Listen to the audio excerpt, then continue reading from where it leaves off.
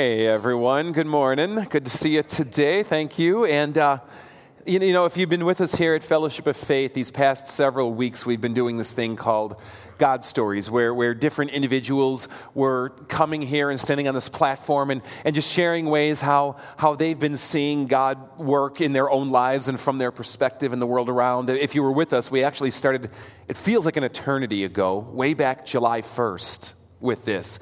Remember this? If you were here, we had Keith Haney with us on that day to kick it off. And Keith was here just sharing from his perspective what it's like being one of the few African-American pastors working in a predominantly white church body called the LCMS, and the struggles of race that he sees both in the church and in the country, and giving us that kind of window from his perspective. And it was followed week after week after week with others. We had Amy Kirsten with us, who's been battling MS, and it's going to take her life, barring a miracle of God, and just sharing with us how she's found faith and hope and has seen God working in the midst of that. We had all these students who gathered here, who went to St. Louis and East St. Louis to do some mission work and shared with us just these amazing testimonies of how God showed up and God was there,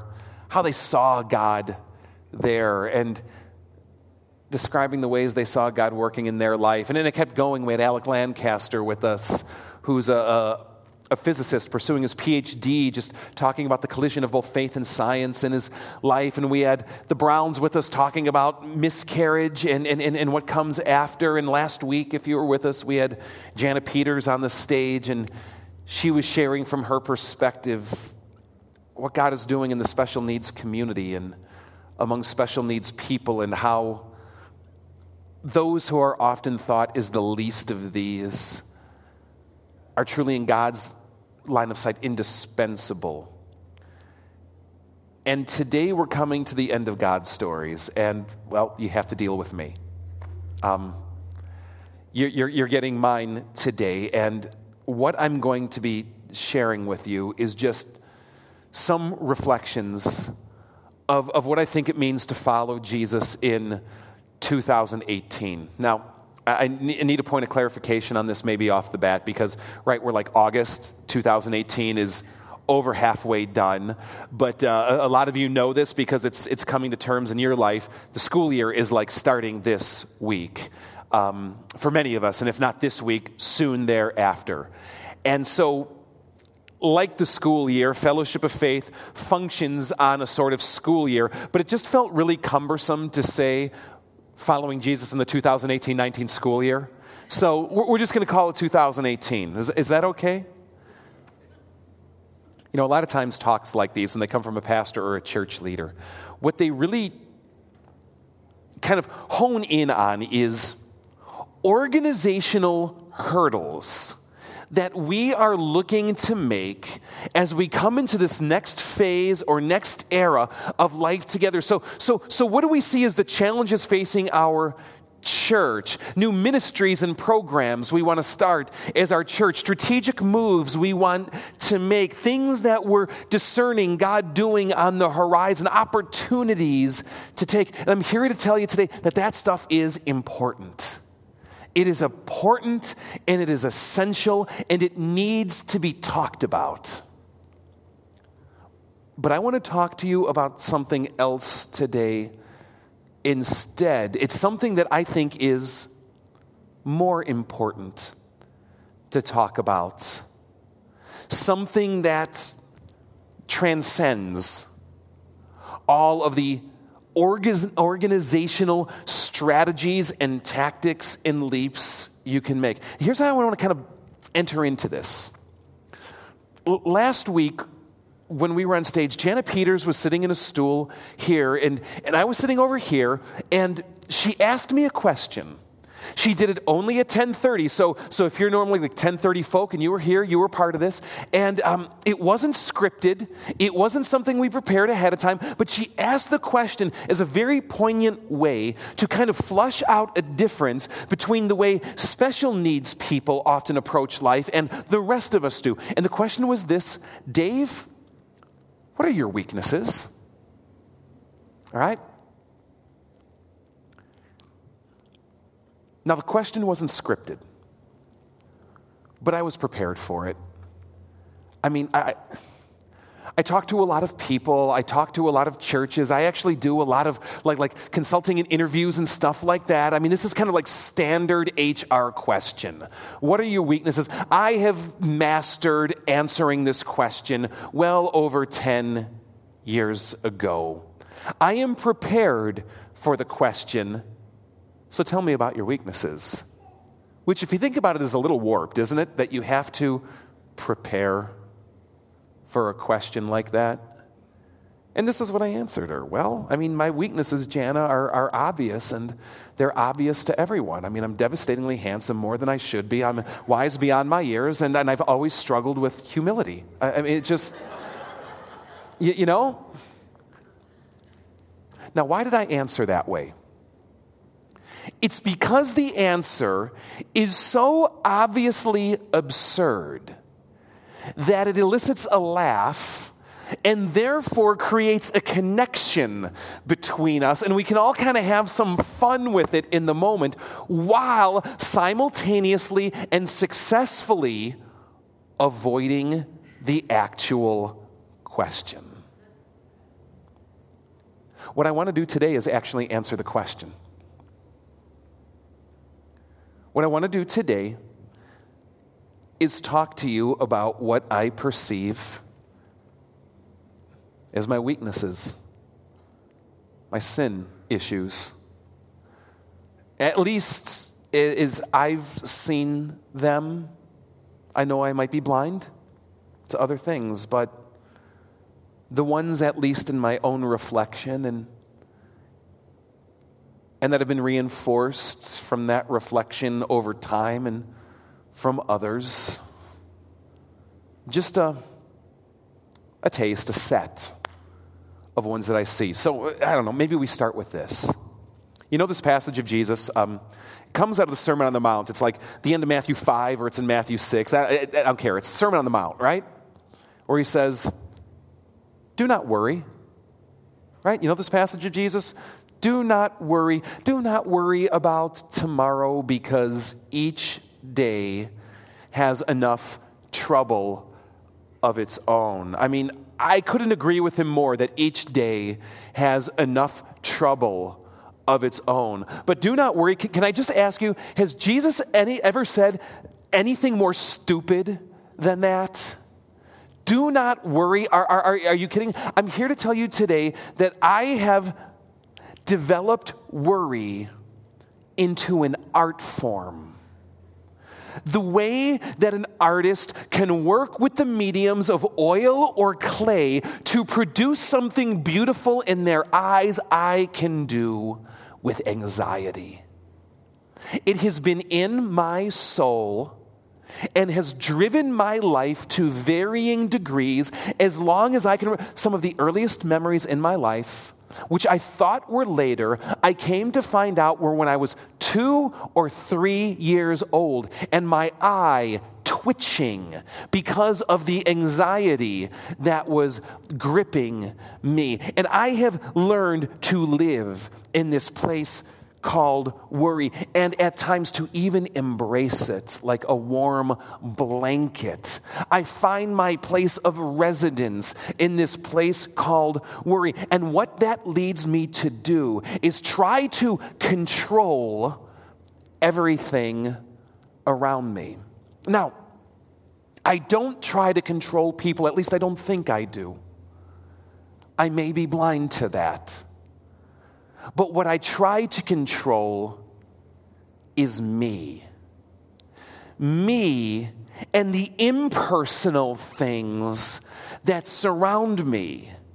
Putting in enough safety valves, escape hatches, defenses and bolsterings, enough things in place so that when the inevitabilities of life do come along, that, let's face it, that we can't control, I am at least poised and prepared in such a way to circumvent it, to deflect it, or to keep it at bay. But any of you who have learned to live in this place, you know as well as I do that you can only do that for so long, because sometimes the pressure is enough, or enough stuff comes along that your defenses just can't handle any more. And so what comes bursting out of the rivets and the seams that you think you have in place is, all I can describe is like, I think it's unresolved anger.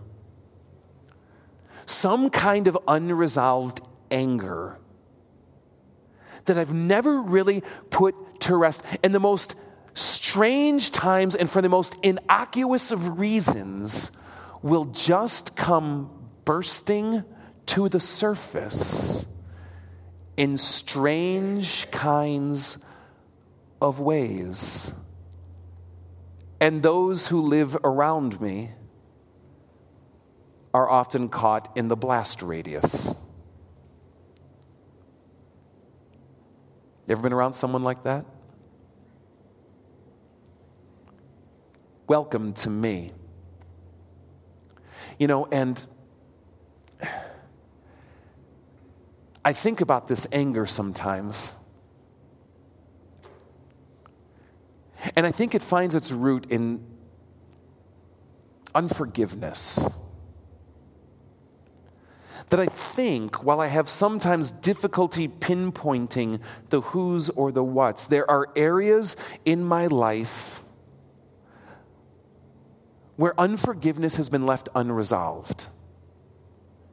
And the result is that it has taken root, it has grown strong, it has galvanized, and started to cover over and weed its way into my soul in various kinds of ways.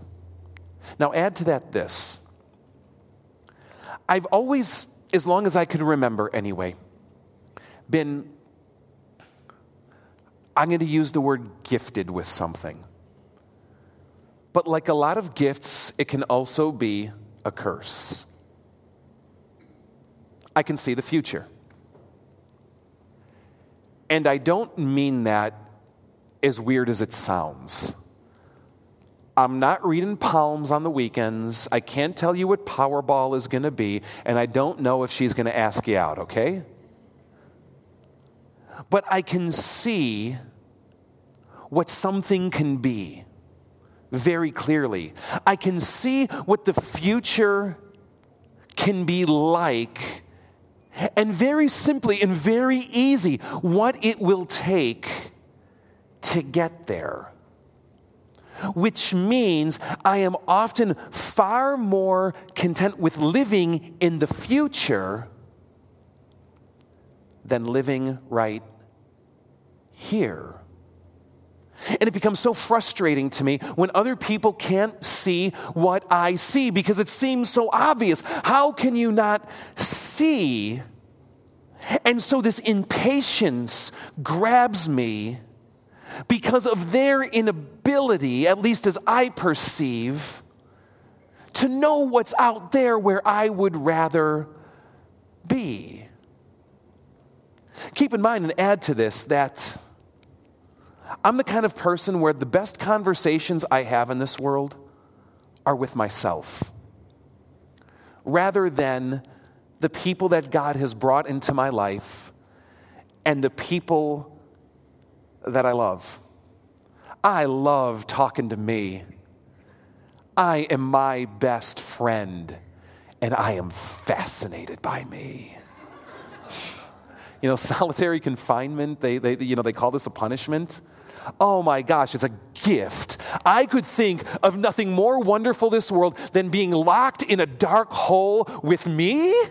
To be able to talk and spend a week alone with me, it's fascinating, which means that when I talk to other people, what they don't realize and what I forget is I've often accelerated the conversation that I've had 19 conversations ahead, and I'm already there. And I can't understand that when I'm talking to them again, why they aren't there. I've left them behind and wonder where they are.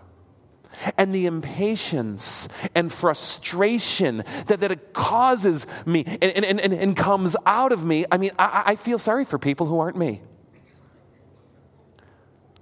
I want to read you a passage here today. And I'm going to read it because I don't have it memorized. And I don't have it memorized because I really don't care about what it has to say. So listen to what Paul writes. Now, I need to preface this by saying, I have read this passage more times at more weddings than I can ever imagine. The amount of times that I've repeated this, I should be able to do this on autopilot right now, but I don't care. And those of you here who are married or who have been married, anyone here married or been married? Okay, this was read at your wedding. You picked it because you thought you were unique and it was special? No, it's not. All right? It's Colossians 3:14. Here's what it says. Therefore, as God's chosen people, holy and dearly loved, clothe yourself with compassion, kindness, humility, gentleness, patience, and some other schlock. Bear with each other and forgive whatever grievances you may have against one another. Forgive as the Lord forgave you. And over all these virtues, put on love, which binds them all together in perfect unity. Aw, isn't that sweet? Who wants to clothe themselves with patience when impatience fits so much better? Impatience for me is like that favorite pair of pants. You know what I mean? It's like you open your closet and you have these various pairs of pants and you know you can wear that pair and that it might even be more appropriate to the occasion. But this pair fits just so nice. It feels so good. You might not have even washed them for 7 days, but you're still pulling. You know what I mean, right? That's me. The fruit of the Spirit is supposed to be things like love, joy, peace, patience, kindness, goodness, faithfulness, gentleness, self-control. I can tell you that far more often the fruit of my Spirit is things like anger, frustration, discontentment. And an austere taskmaster I invite to come inside to whip me on task, who guises himself in the name of self-control. My kids, they like to make fun of me. And this has been the recent way that it's surfaced. By the way, another one of my weaknesses is that I like to use my families in public settings as analogies without asking their permission. But they said I could use this today. It kind of goes like this, and they say I don't do it right.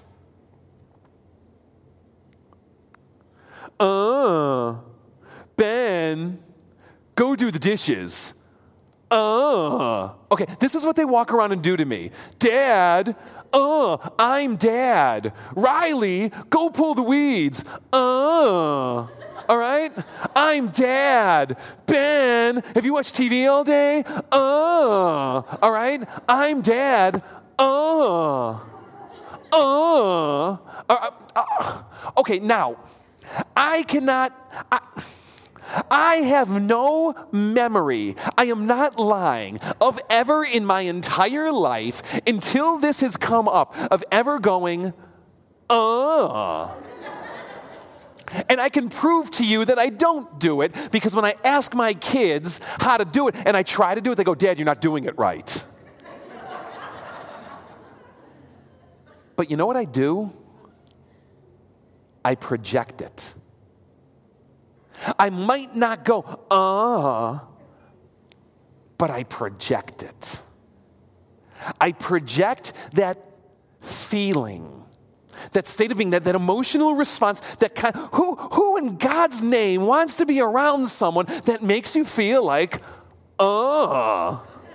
I don't know how how do you guys tolerate me? I mean, and this isn't even to go into staff. God, help these people that have to report to me, and what I do in their soul. God, help that woman and that guy on that back wall. And the other, quit and save yourselves of the insanity, really. Just to live in Keith got it right. He left. He went to another camp. Right? Because God, that sucks.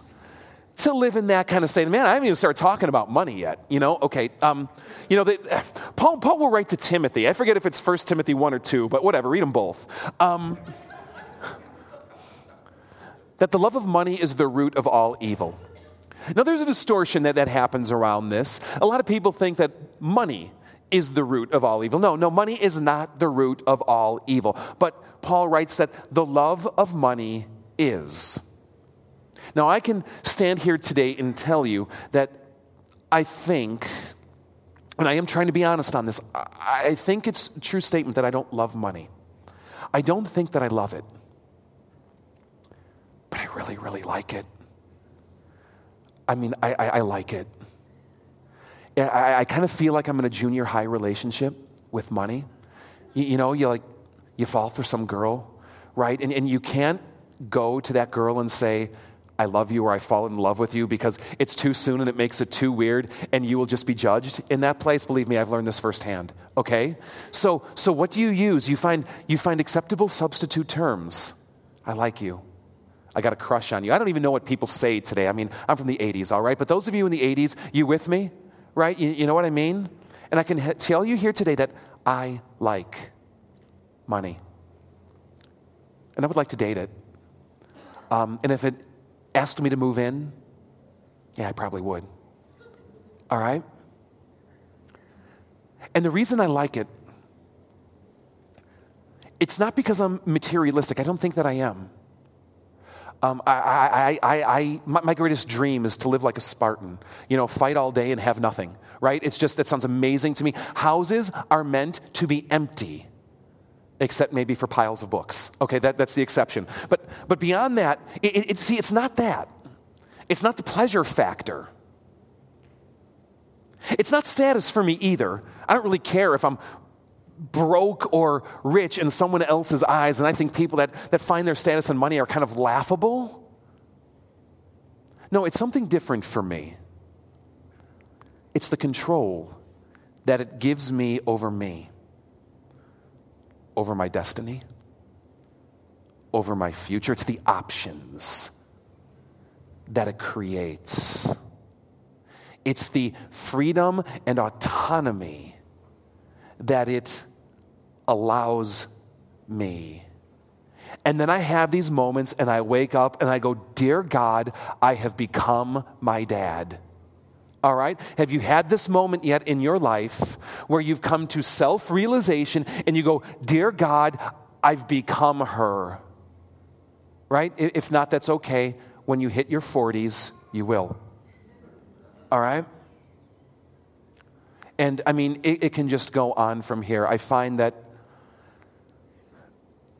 my relationship with God is often lukewarm, if not cold. That a lot of times I just don't care that much. That I would rather learn and talk about God than spend time with Him.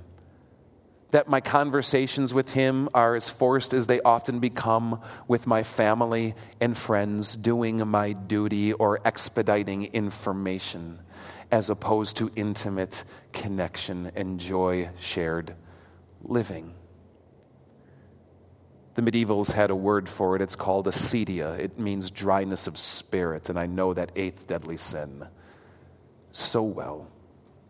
And I think about faith, and how faith, by some base definition, means stepping out of comfort zones and taking leaps. It's about challenge and going over the horizon. And I know that I just choose to live comfortably, operating at a safe 60% of my potential and what God is calling me to be. These are just some of my weaknesses, and they're just scratching the surface. And I could tell you a whole lot more. And the irony of this is there's nothing that I could tell you today that would get me defrocked from ministry. There's nothing that I could tell you today that would land me in jail. There's nothing that I could tell you today that would fit in the definition of our synodical policy of gross, unrepentant sin. And I'm here to tell you today that that's what makes it all the more deadly. Because it is socially acceptable kind of stuff and allows me to deal with the muck and the mire and the, as Paul would put it, skybola. You figure out the translation, that lives in my soul, and play with it like a toy and treat it like a doll. Now, why am I telling you all this today? The point of this is not like some, it's like, okay, Jerry Springer comes to FOF. It's not true confessions time. It's not like I'm coming out of the closet with you of all my secret sins. I'm not looking for, therapy session. That felt good. I just had to get that one off my chest, right? The reason I'm sharing this with you today is because I'm trying to model something for you and teach you something. What it means to follow Jesus is to come face to face with the skybola of my soul. What it means for David Guidini to follow Jesus in 2018 is to look at that stuff square in the face and do something about it. And what it means to do something about it is this: to admit it, to acknowledge it, and call it what it is. To repent of it before God and before the people whom I've hurt and have suffered in the fallout of the evil of my soul. To ask God's forgiveness. And theirs as well, where appropriate and necessary. And to give it to Him. And what I mean by giving it to Him is not just saying I don't want to carry the burden at all. No. It's something far more than that, to say I won't live that way anymore. And in that place to seek a different way with God, a new way. To ask Him to work on my soul, to transform me, and commit myself to radical obedience. And in that process, to learn the best sin management practices that I can as I wait for God to sanctify me and transform me more and more. To seek people to hold me accountable, to help me on the path, and to start the process over again each time that I fall and fail. Because that's what it means to follow Jesus. That's what it means to follow Jesus in 2018. It is the exact same thing it's meant to follow Jesus in 2017 and 2016 and 15 and 14 and 13. And it is the exact same thing that it is going to mean to follow Jesus in 2019 and 20 and 21 and 22. Because this is fundamentally, above all things, what is most important in what it means to follow Jesus. There's some of you here today who aren't Christian. You don't. Some of you don't claim to be Christian. You don't call yourself Christian. And I'm sharing this with you today to give you an insight of what the Christian life fundamentally looks like. See, I don't want to speak for you, but I found that in my experience, I found that there's a lot of people who aren't Christian or who are no longer Christian, who have adopted a set of misconceptions about what Christianity is or is supposed to be about. That Christianity is either a set of political platforms or a certain set of morality where this is okay, but this isn't, and why I'm not really sure, but it's about that, or that somehow it's about being better than everyone else, so maybe you're ahead on God's curve. If you've bought into this, or this is your starting point for what you think Christianity is, I just want to encourage you today, I think you've gotten it wrong. Because as I read the Bible and as I look at the way of Jesus, what I see Christianity being about is people coming to terms not with the evil that is out there as much as with the evil that is right in here. And admitting it and acknowledging it and calling it what it is and bringing it to a God who rightly judges the horrible things we've become, but reaches out to us with acceptance and love no matter what.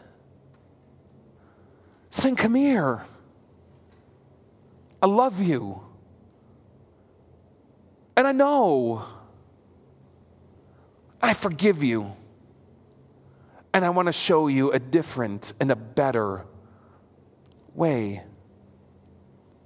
And to meet Jesus in that place and turn our lives over to Him and say, Lord, have your way with me. I also want to talk to those of you here today who call yourselves Christian,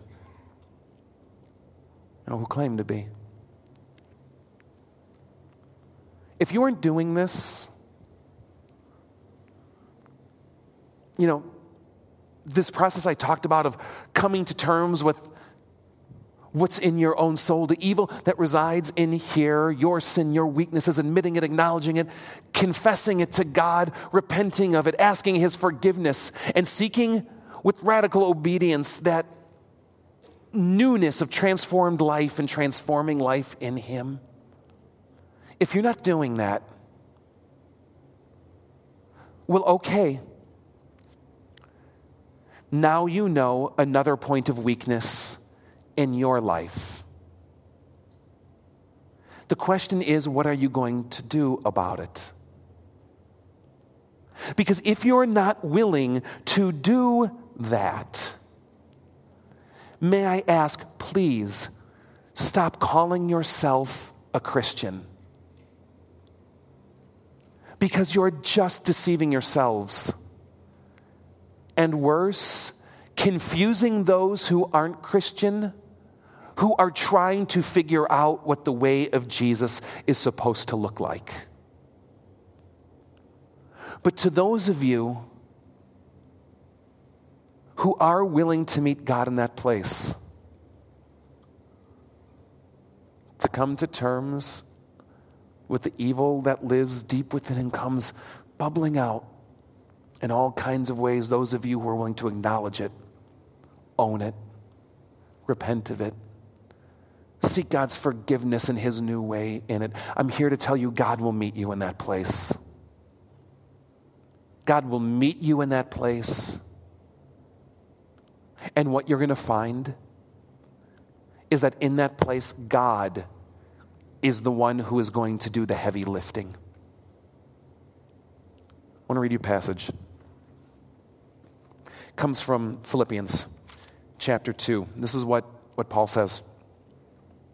He writes, continue to work out your salvation. Work this out. Figure it out. Work it out. Continue to work out your salvation with fear and trembling. With fear and trembling, yeah. With fear and trembling over just how horrific your sin actually is. But without missing a beat, without a period, Paul goes on.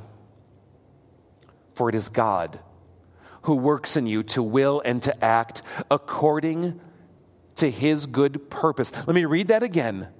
Continue to work out your salvation with fear and trembling, for it is God who works in you to will and to act according to his good purpose. God will meet you in that place, and God will do the heavy lifting. As you sit there and begin the process of moving the furniture of your soul, you will find that God is going to take the heavy end. I love how the New Living Translation puts this. Let me just read to you its way. It says this: be even more careful to put into action God's saving work in your lives, obeying God with deep reverence and fear. For God is working in you, giving you the desire to obey him and the power to do what pleases him. For those of you who are not Christian, this is what the way of Jesus is about and what it means to follow Jesus in 2018. For those of you who are Christian, this is what the way of Jesus is about and what it means to follow Jesus in 2018. You know, before we close this today,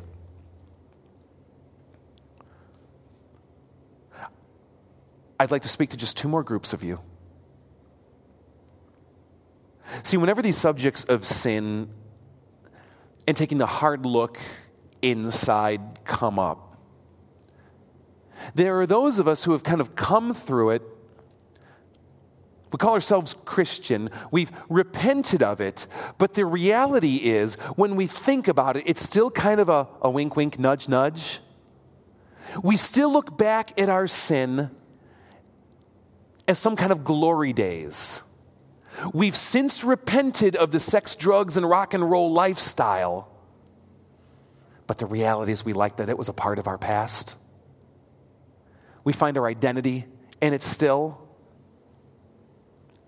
I'm sorry. But yeah.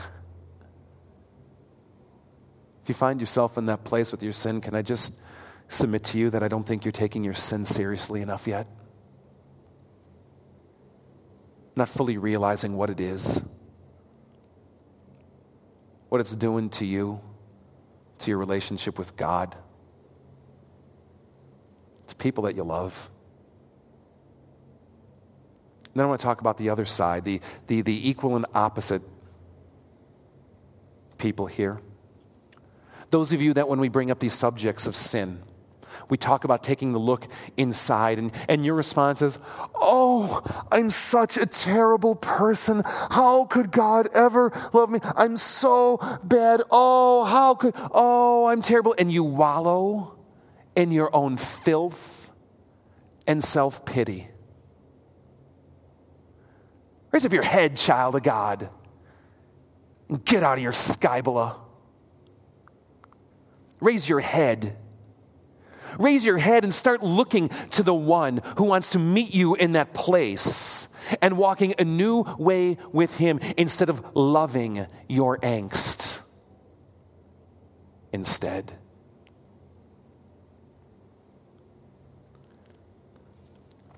This is what it's going to look like, I hope, for me.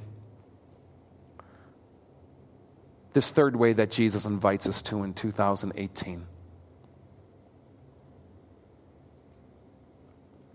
I guess the only pertinent question that I can honestly think to ask to land this plane is this. In 2018, what are you going to do?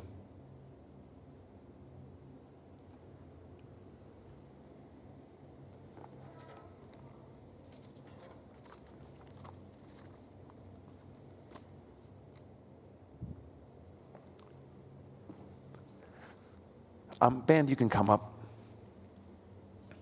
And while they do, if you would, I just want to invite you to rise, stand.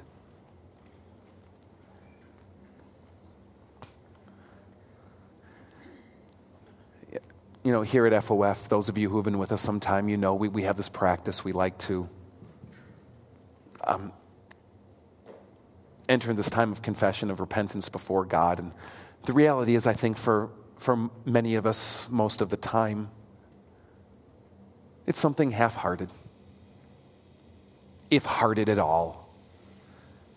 Yeah, I just want you to kind of interface for a moment with this prayer on the screen. It's stock, it's rote. We say it a lot. We actually kind of do that intentionally because the hope is that by knowing it, we're not like kind of stumbling through the words and going, what's the next sentence? And we can actually kind of engage in that place. But if you've said it more than 4 times, you know what the danger is. It's called autopilot. Hard thing about a talk like this is you come in, the day's beautiful, it's summer, it's the final days of summer vacation, we're in a good mood, and then someone lays like the sin talk on you, and you don't downshift all the time that fast. So to ask you to come into a place of deep and contrite confession can feel forced, like I'm throwing you from 5th gear into 1st, and maybe I am. And I don't know what to tell you about that. But to the degree that you're able, if you want and if you're willing, meet God in this place today. I'm just going to give you kind of 60 seconds, and even if you know it, I just want to invite you, just kind of soak through the words for about a minute here. And meet God there, and then we'll pray it together. Most merciful God, we confess that we are by nature sinful and unclean. We have sinned against you in thought, word, and deed, by what we have done and by what we have left undone. We have not loved you with our whole hearts. We have not loved our neighbors as ourselves. We justly deserve your present and eternal punishment. For the sake of your Son, Jesus Christ, have mercy on us, forgive us, renew us, lead us, so that we may delight in your will, that we may walk in your ways to the glory of your holy name. I want to read one more to you here. It's from 2 Corinthians chapter 5.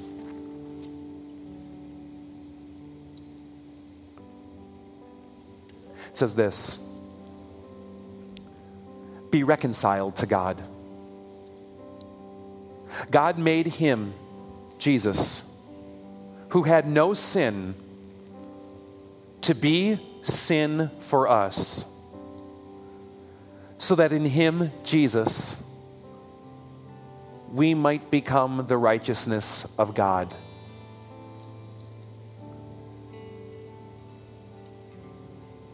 God is inviting himself into that place of sin in your life. And in that place offers to take all of the muck and mire and evil of your soul and put it on his Son and give you a new way, a better way, his Son's way instead. I hope you'll meet him there today.